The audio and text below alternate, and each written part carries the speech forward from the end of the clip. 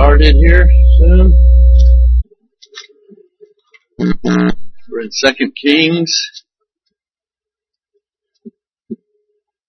Let's stand and read the first. Let's just read the chapter. It's not too long, and I find all these stories very interesting, and it'd be easier to speak about them anyway if you're familiar with it. 2 Kings chapter 1. After the death of Ahab, Moab rebelled against Israel. Turns out archaeology have uncovered letters written by the king of Moab, where he gives an account of these rebellions. So I thought it was interesting. Now Ahaziah fell through the lattice in his upper chamber in Samaria. Now we didn't really get to it, but the last few verses of 1 Kings talk about how that after Ahab died, Ahaziah, his son, began to reign. He's an evil king, and which is what you're going to find throughout the history of the northern tribes anyway. But he fell through the lattice in his upper chamber in Samaria and lay sick. So he sent messengers telling them, "Go inquire of Beelzebub, the god of Ekron, whether I shall recover from this sickness." But the angel of the Lord said to Elijah the Tishbite, "Arise, go to meet the messenger of the king of Samaria and say to him, is it because there is no God in Israel that you are going to inquire of Beelzebub, the god of Ekron? Now therefore, thus says the Lord, you shall not come down from the bed to which you have gone up, but you shall surely die." So Elijah went out. And the messengers returned to the king and said to them, "Why have you returned?" And they said to him, "There came a man to meet us and said to us, go back to the king who sent you and say to him, thus says the Lord, is it because there is no king in Israel that you are sending to inquire of Beelzebub, the god of Ekron? Therefore you shall not come down from the bed to which you have gone up, but you shall surely die." He said to them, "What kind of man was he who came to you and told you these things?" And they answered, "He wore a garment of hair and a belt of leather around his waist." And he said, "It is Elijah the Tishbite." And then the king sent to him a captain of 50 men with his 50. And he went up to Elijah, who was sitting on the top of a hill, and said to him, "O man of God, the king says, come down." But Elijah answered the king, the captain of 50, "If I am a man of God, let fire come down from heaven and consume you and your 50. And then fire came down from heaven and consumed him and his 50. Again the king sent to him another captain of 50 men with his 50, and he answered and said to him, "O man of God, this is the king's order, come down quickly." But Elijah answered him, "If I am a man of God, let fire come down from heaven and consume you and your 50. Then the fire of God came down from heaven and consumed him and his 50. And again the king sent the captain of a third 50 with his 50, and you begin to see the depravity of this man who, it doesn't matter. He's going to do what his will is, and that's all that matters, right? So he sends down a third group, third 51, and the third captain of the 50 went and came and fell on his knees before Elijah and entreated him, "O man of God, please let my life and the life of these 50 servants of yours be precious in your sight." Behold, fire came down from heaven and consumed the 2 former captains and their 50 men, the men of their 50 with their 50s. But now let my life be precious in your sight. Then the angel of the Lord said to Elijah, "Go down with him, do not be afraid of him." So he arose and went down and with him to the king and said to him, "Thus says the Lord, because you have sent messengers to inquire of Beelzebub, the god of Ekron, is it because there is no God in Israel to inquire of his word? Therefore you shall not come down from the bed to which you have gone up, but you shall surely die." So he died according to the word of the Lord that Elijah had spoken.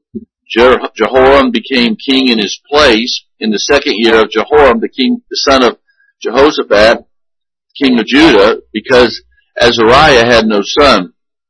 And that was his brother then. In other words, another son of Ahab. Now the rest of the acts of Ahaziah, what he did, are they not written in the book of the Chronicles of the kings of Israel? You may be seated. So again, a very interesting story. But I think when you just stop and think about the main lessons of 1st and 2nd Kings, it really fits in quite well. So we'll get into that here in a moment.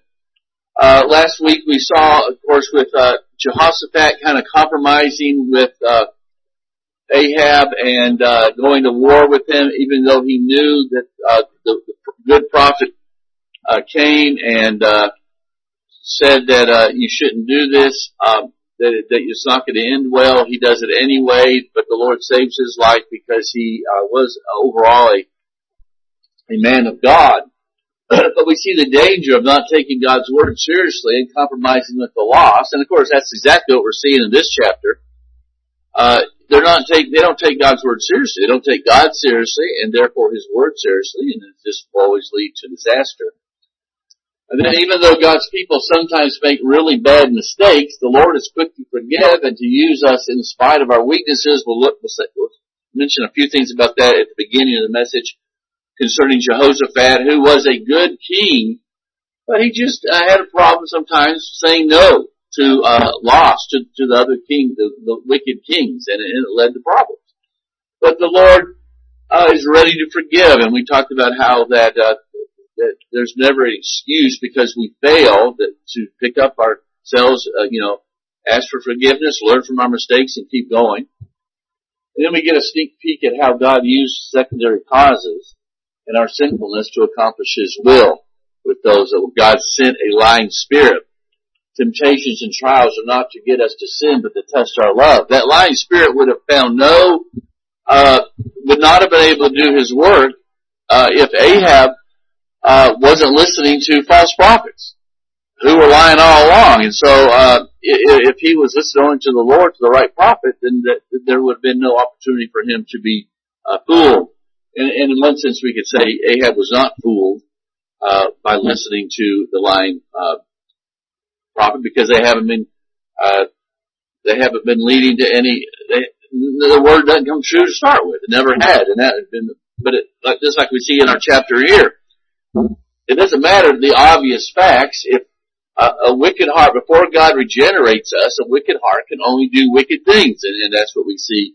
It's such a good lesson in what total depravity looks like, and what human nature is before God gets a hold of us, and that's all of us. It's a look at all of our hearts until God saves us.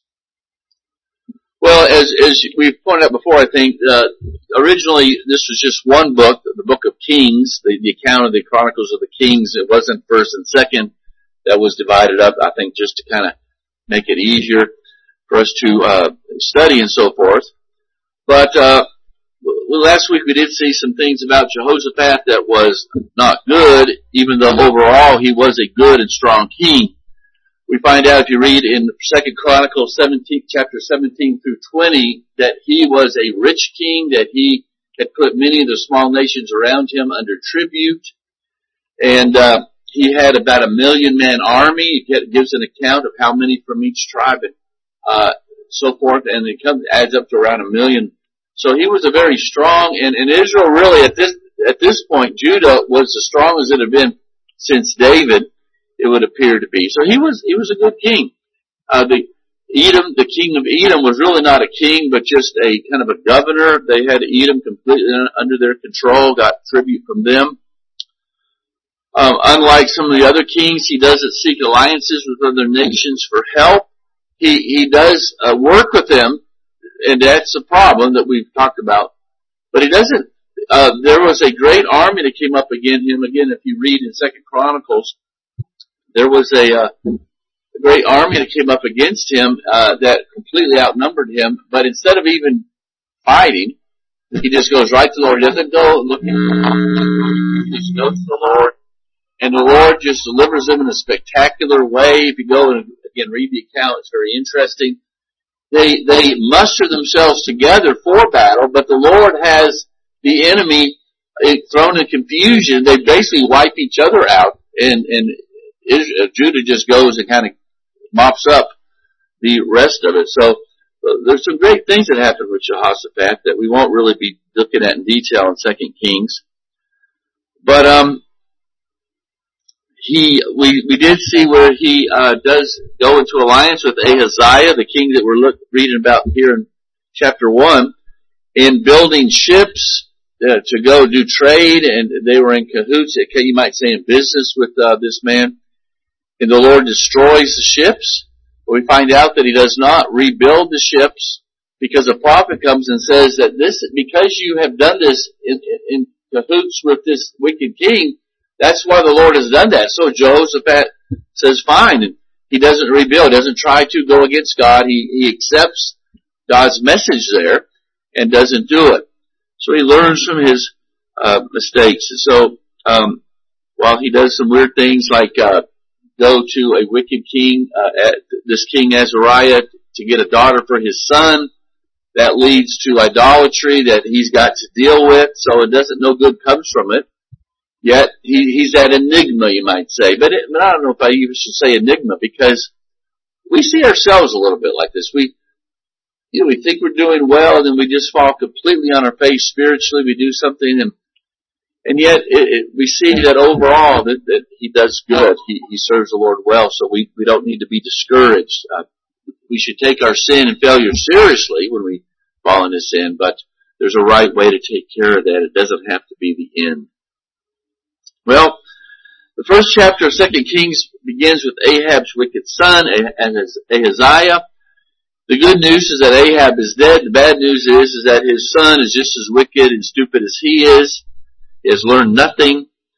If anyone could ever be saved by good preaching alone, this would be the time. He's seen the famine, why it was sent, what happened at Mount Carmel. He has seen why his parents died. All these things he's seen, but until God gives you eyes to see, it doesn't matter. And so, as we've said, this is such a great depiction of the need of God to regenerate us before we can be saved and turn and believe in Him.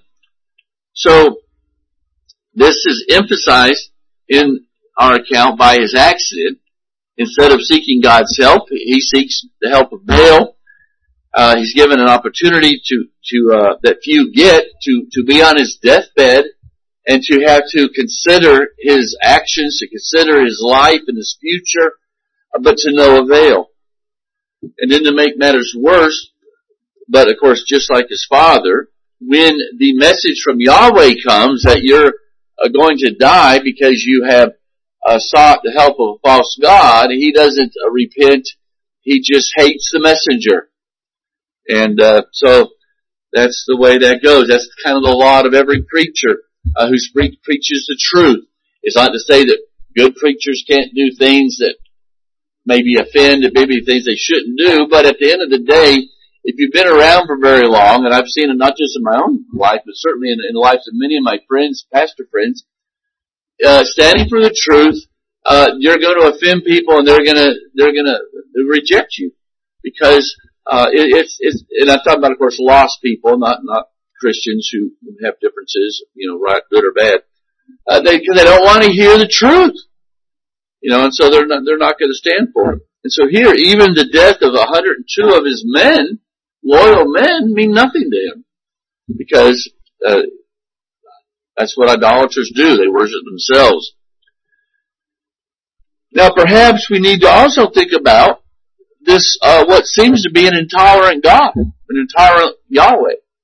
And this is a passage that maybe we might say a quintessential example of passages that people say that the Old Testament God is a mean, intolerant God. Because it seems like, boy, he's really being hard on these seemingly innocent 102 men, soldiers that have come, right?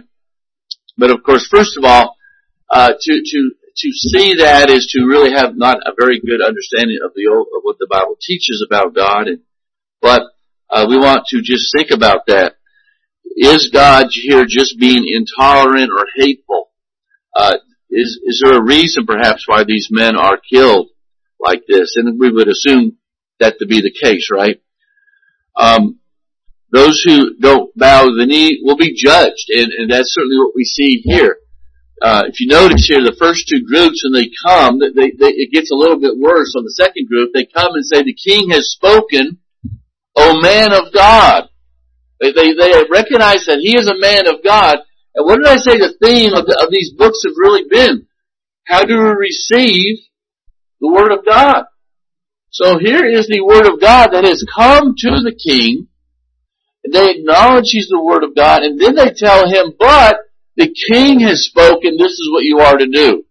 And the fact that they sent 51 men, it was pretty apparent that the king was going to kill him or was going to perhaps torture him to get him to say something more pleasing to him. No good was coming. So they're saying, look, we reject who you are, and we want you to obey the king's word, not God's word. And they are burned alive for their trouble.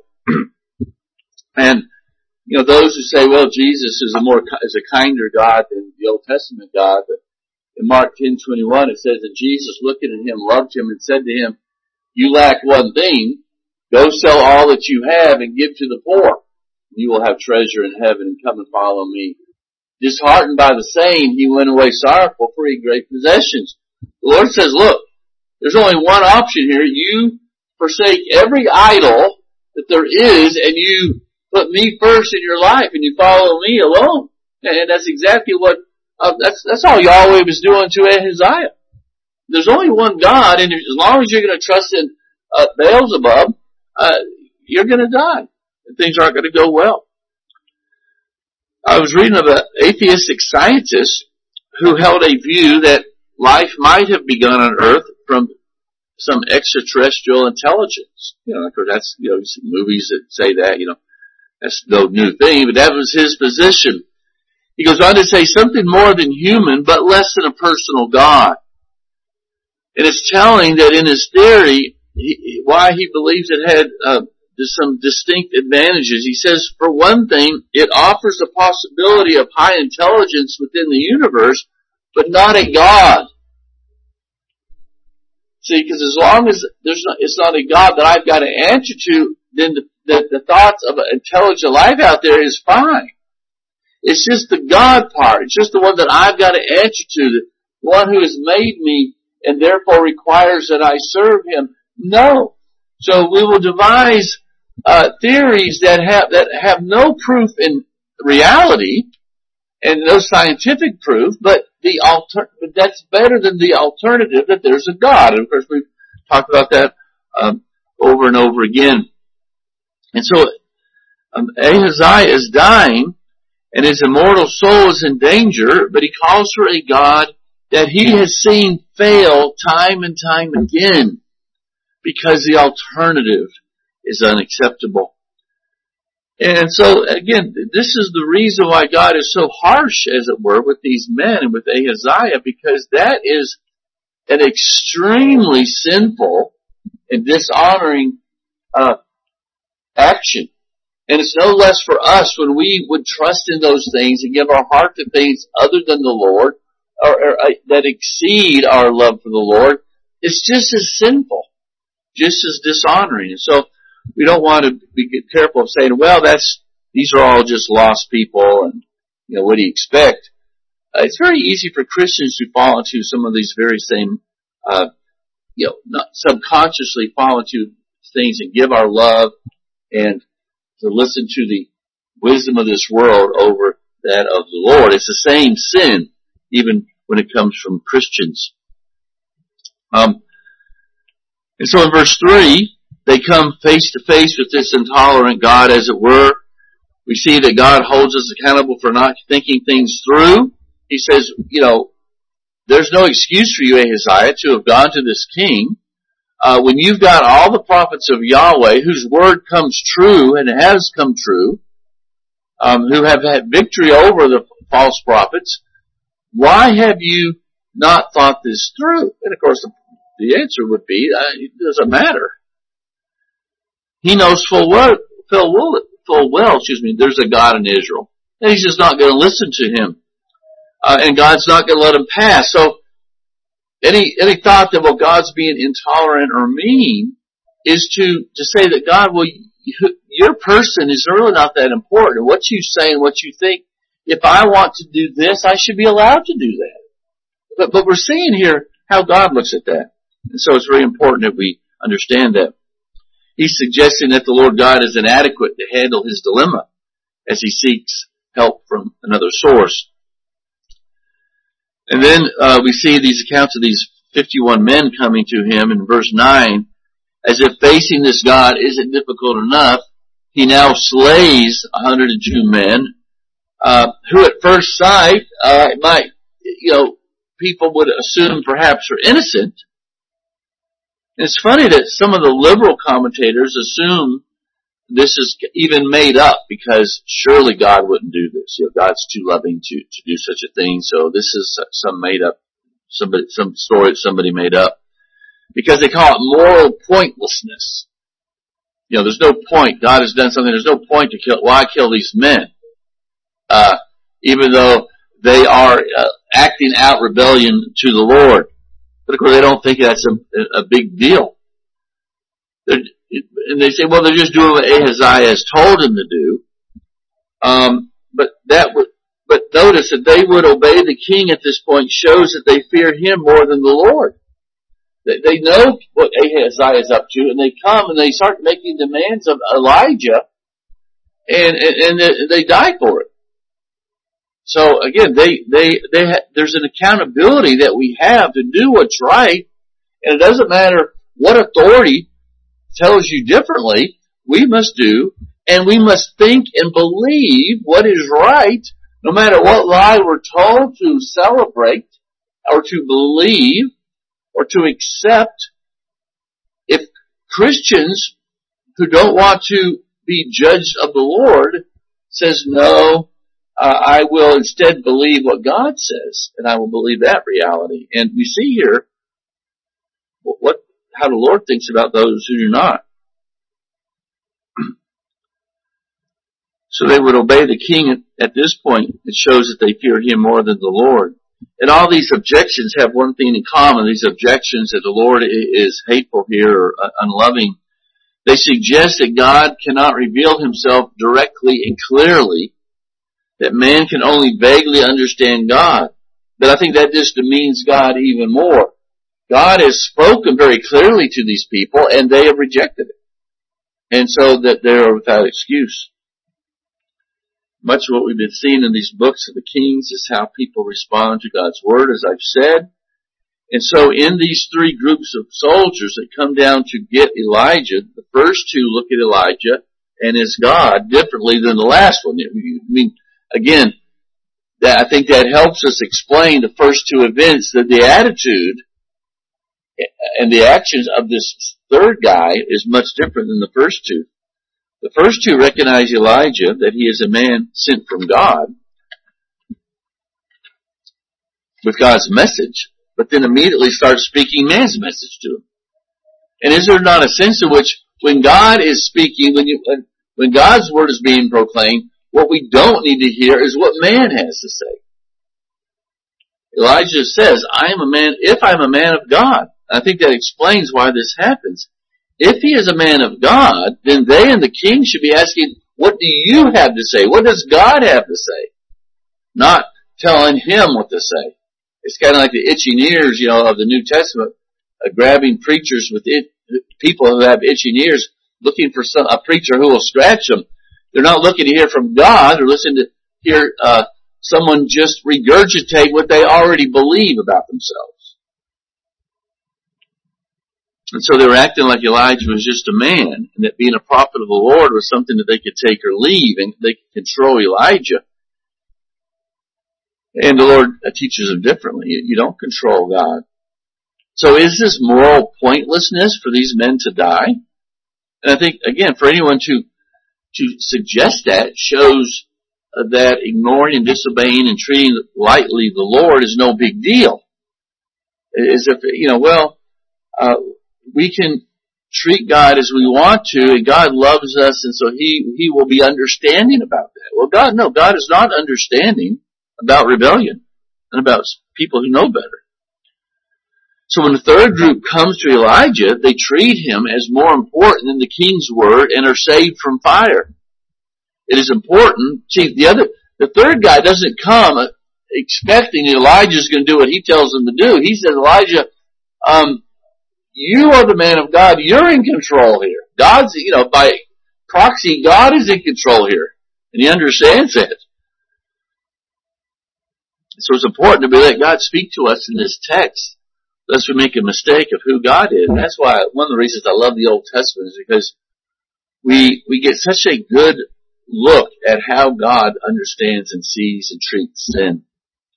One commentator even suggested that Elijah was being foolish and sinful when he called down fire, but God sides with him because it's a lesser of two evils. You know, Elijah's being vicious, even though he's not rebellious. Again, you see that somebody who doesn't look at the entire Word of God and interpret this passage according to that, he's already got into his mind what kind of God he is. And so even though God is revealing himself to us in some aspect in this passage, it doesn't matter. He's already got his theology of God and God's love already figured out. And so that gets read into the text. I said Jesus to read into the text something that is not true. His point is in that God helps even when we don't obey him perfectly. He's still taking care of Elijah. But this is really what the account is saying, because there's no hint at all that God is upset with Elijah here. He seems to be supporting him 100%. After all, remember that it is the Lord who instigates all this because Ahaziah is dishonoring him. He's the one who caused this to take place to begin with. So God is to blame, and it's the Lord's point to show us that he hates sin, and he hates idolatry. And as we've said, sending 50 men, I think, shows that Ahaziah's intent was to kill Elijah, to do him harm in some way.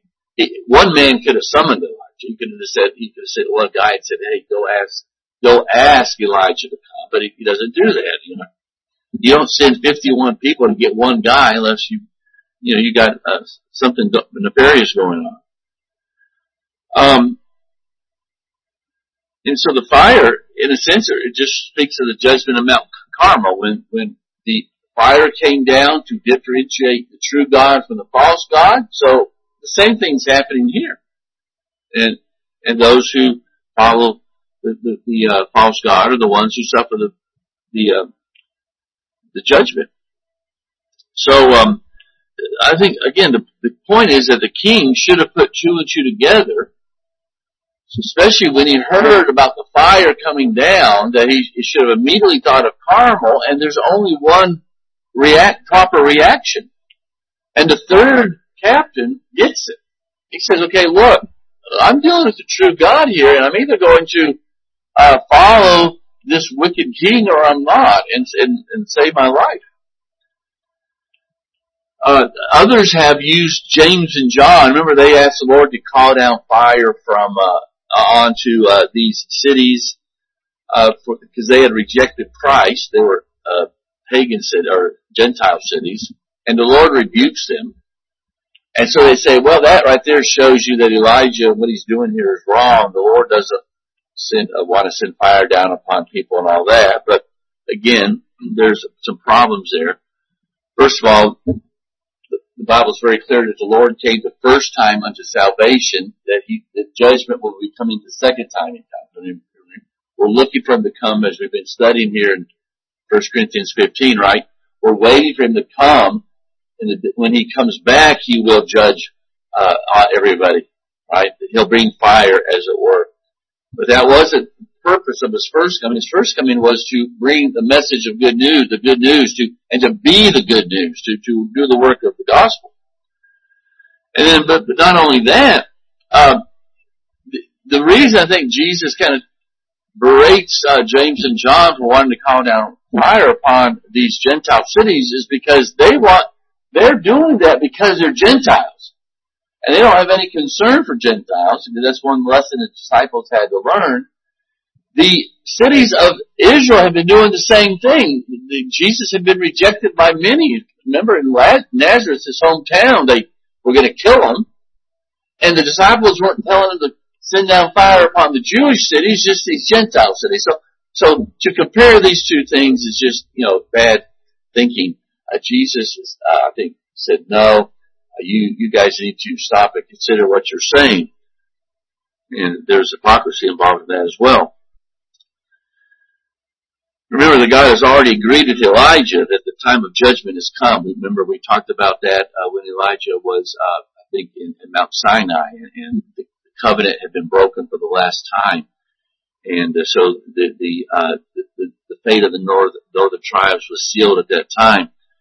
And Israel lived under a covenant in which they agreed to such judgment if they forsook the Lord. So all this was just merely the Lord doing according to the covenant that they themselves had agreed to. Just because they had rejected Him and were serving the Baals didn't change anything. They were still under this covenant until the Lord brought it to an end. And no such covenant exists today. God judges us as He sees fit, but we don't live today in a kind of situation. And really, Jesus is teaching James and John that in the New Testament, we look at sinners a little bit differently. Yes, they're under the judgment of God, but it's not our job to do it. In the Old Testament, to some degree, it was God's people's job to carry out judgment upon the wicked for different reasons. But now we are here to give the good news because the gospel is now going forth to all the world. It wasn't just in Israel. And so we look at our position a little bit differently. That's why we don't take up the sword to try to take matters into our own hands. And the Lord will do that. We're here to preach the gospel. And so a lot of things have to be taken into consideration especially when we look at some of these Old Testament accounts. Certainly not our job to call down judgment for the non-repentant. Now, having said that, I think we have precedent in the precatory Psalms, for instance, to ask God to bring judgment upon the wicked. I have no problem praying that God would remove those in our government who are deliberately rejecting God's laws and are bringing God's judgment down upon us, this country, because of their sin. And the Lord would remove them however He sees fit and put good people in their place. I don't think it is wrong for us to, like I say, to pray that during World War II that God would remove Hitler from his position, right? And there's some today in our own government that are not much different than Hitler, as far as I'm concerned, when it comes to human life. So it's one thing to pray, though, that God would take care of that. It's another thing for us to do it ourselves. That requires a little bit different kind of, some more thought. But anyway, another thing to think about is that here fire represents the protection of God's people. He protects Elijah through this fire. And one thing we need to remember is that God doesn't always protect us in this age. He didn't even do it in the Old Covenant, certainly not today. He doesn't always protect us from the sin and the hatred of this world. And that's okay. Elijah is a faithful witness, and the Lord protects him, and the Lord will protect us as He sees fit, but then sometimes He won't. And in this sense, no matter how much this world tries to silence the witness of God's people, it will ultimately fail. We see here that God has the last say in all that, and that's good to remember.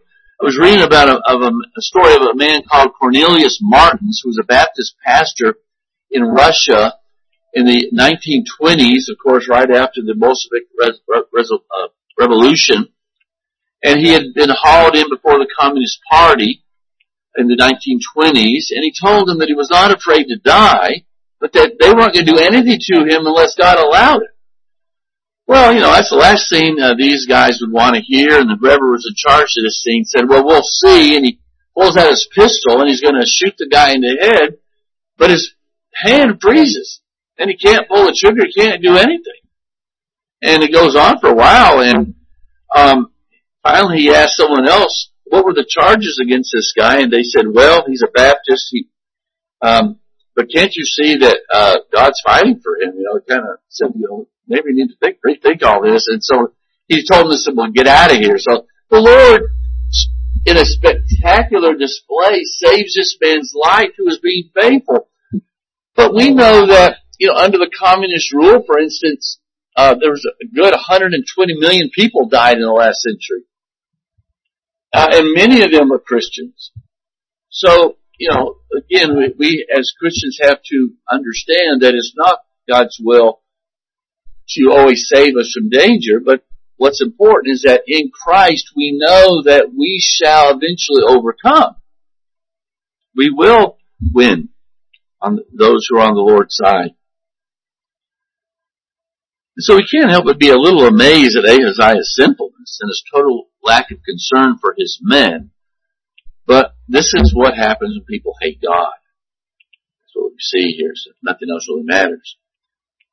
And then in verse 13, this third guy comes to Elijah, and there's nothing wrong with a little good godly fear. He's afraid for his life.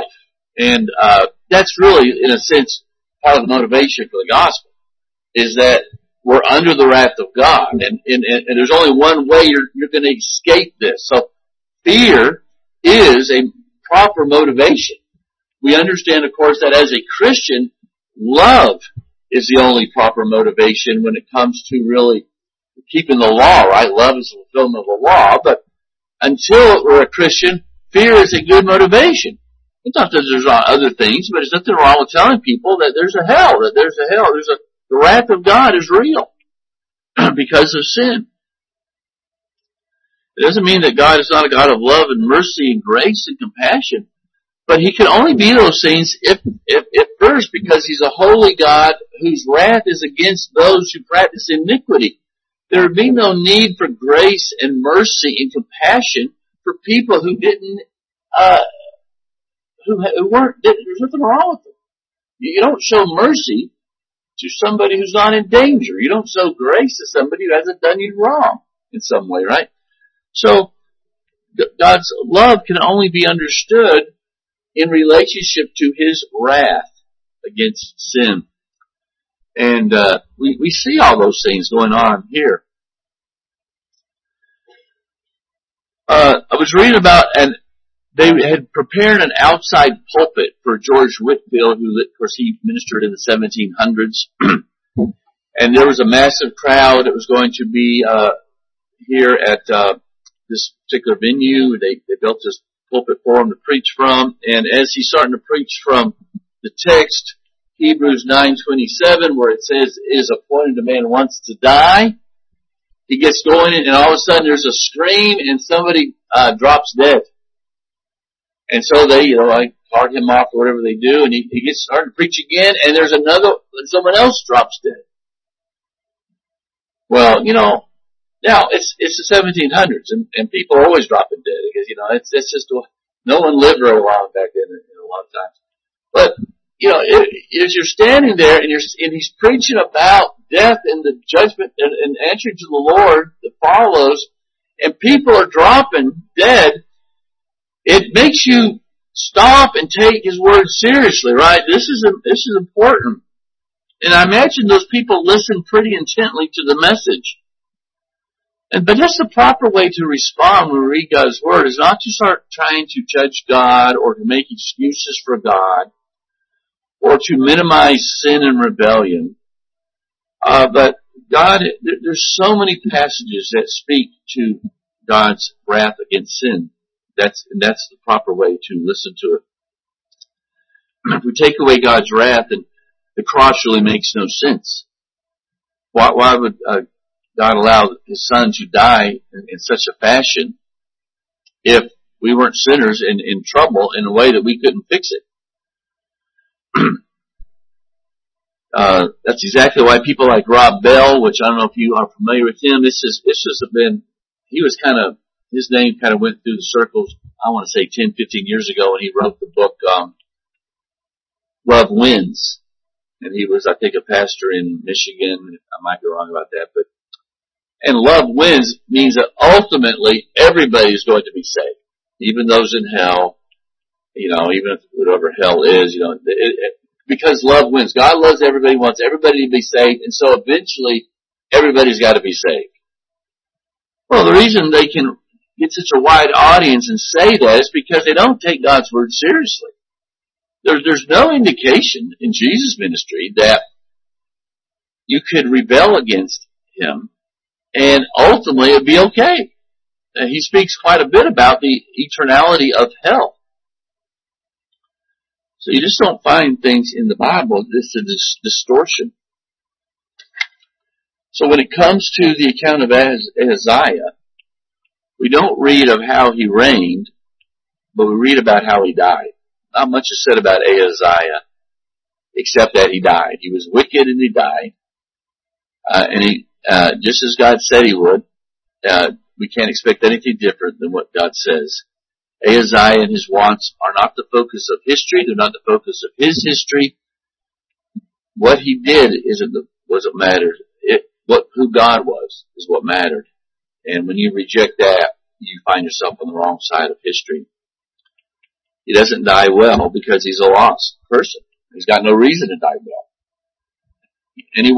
Any lost person who dies peacefully and without a lot of trouble in his heart is someone whose conscience has been seared, who doesn't somehow has been pacified and confused about life. And you think about Voltaire, who was one of the great skeptics of, I think he lived in the early 1800s, maybe late 1700s, but he was a great skeptic and denied God left and right. It did much damage, but he died, basically screaming because he knew that he was not ready to meet God. That's how the lost die. At least that's how they should die. But of course the good news is that if we know Christ, we don't have to die like that. And of course that we've spent much of 1 Corinthians 15 talking about that. I want to be able to die well. I don't want to die like Ahaziah, rejecting God and suffering the consequences of it. Any questions or comments before we come out for prayer? Thank you, Heavenly Father, for your love to us this day. We're thankful, Lord, that in Christ the wrath of God has been removed so that we now are not just tolerated, but we have become sons of God. We are loved. We are seen as perfectly righteous, as obedient children. And because of that, because of Christ and His righteousness, we are safe and can never be rejected. So, Lord, what an amazing work of salvation you have wrought in Christ. And we thank you, Lord, that in mercy you have bestowed it upon us. In Jesus' name we pray. Amen.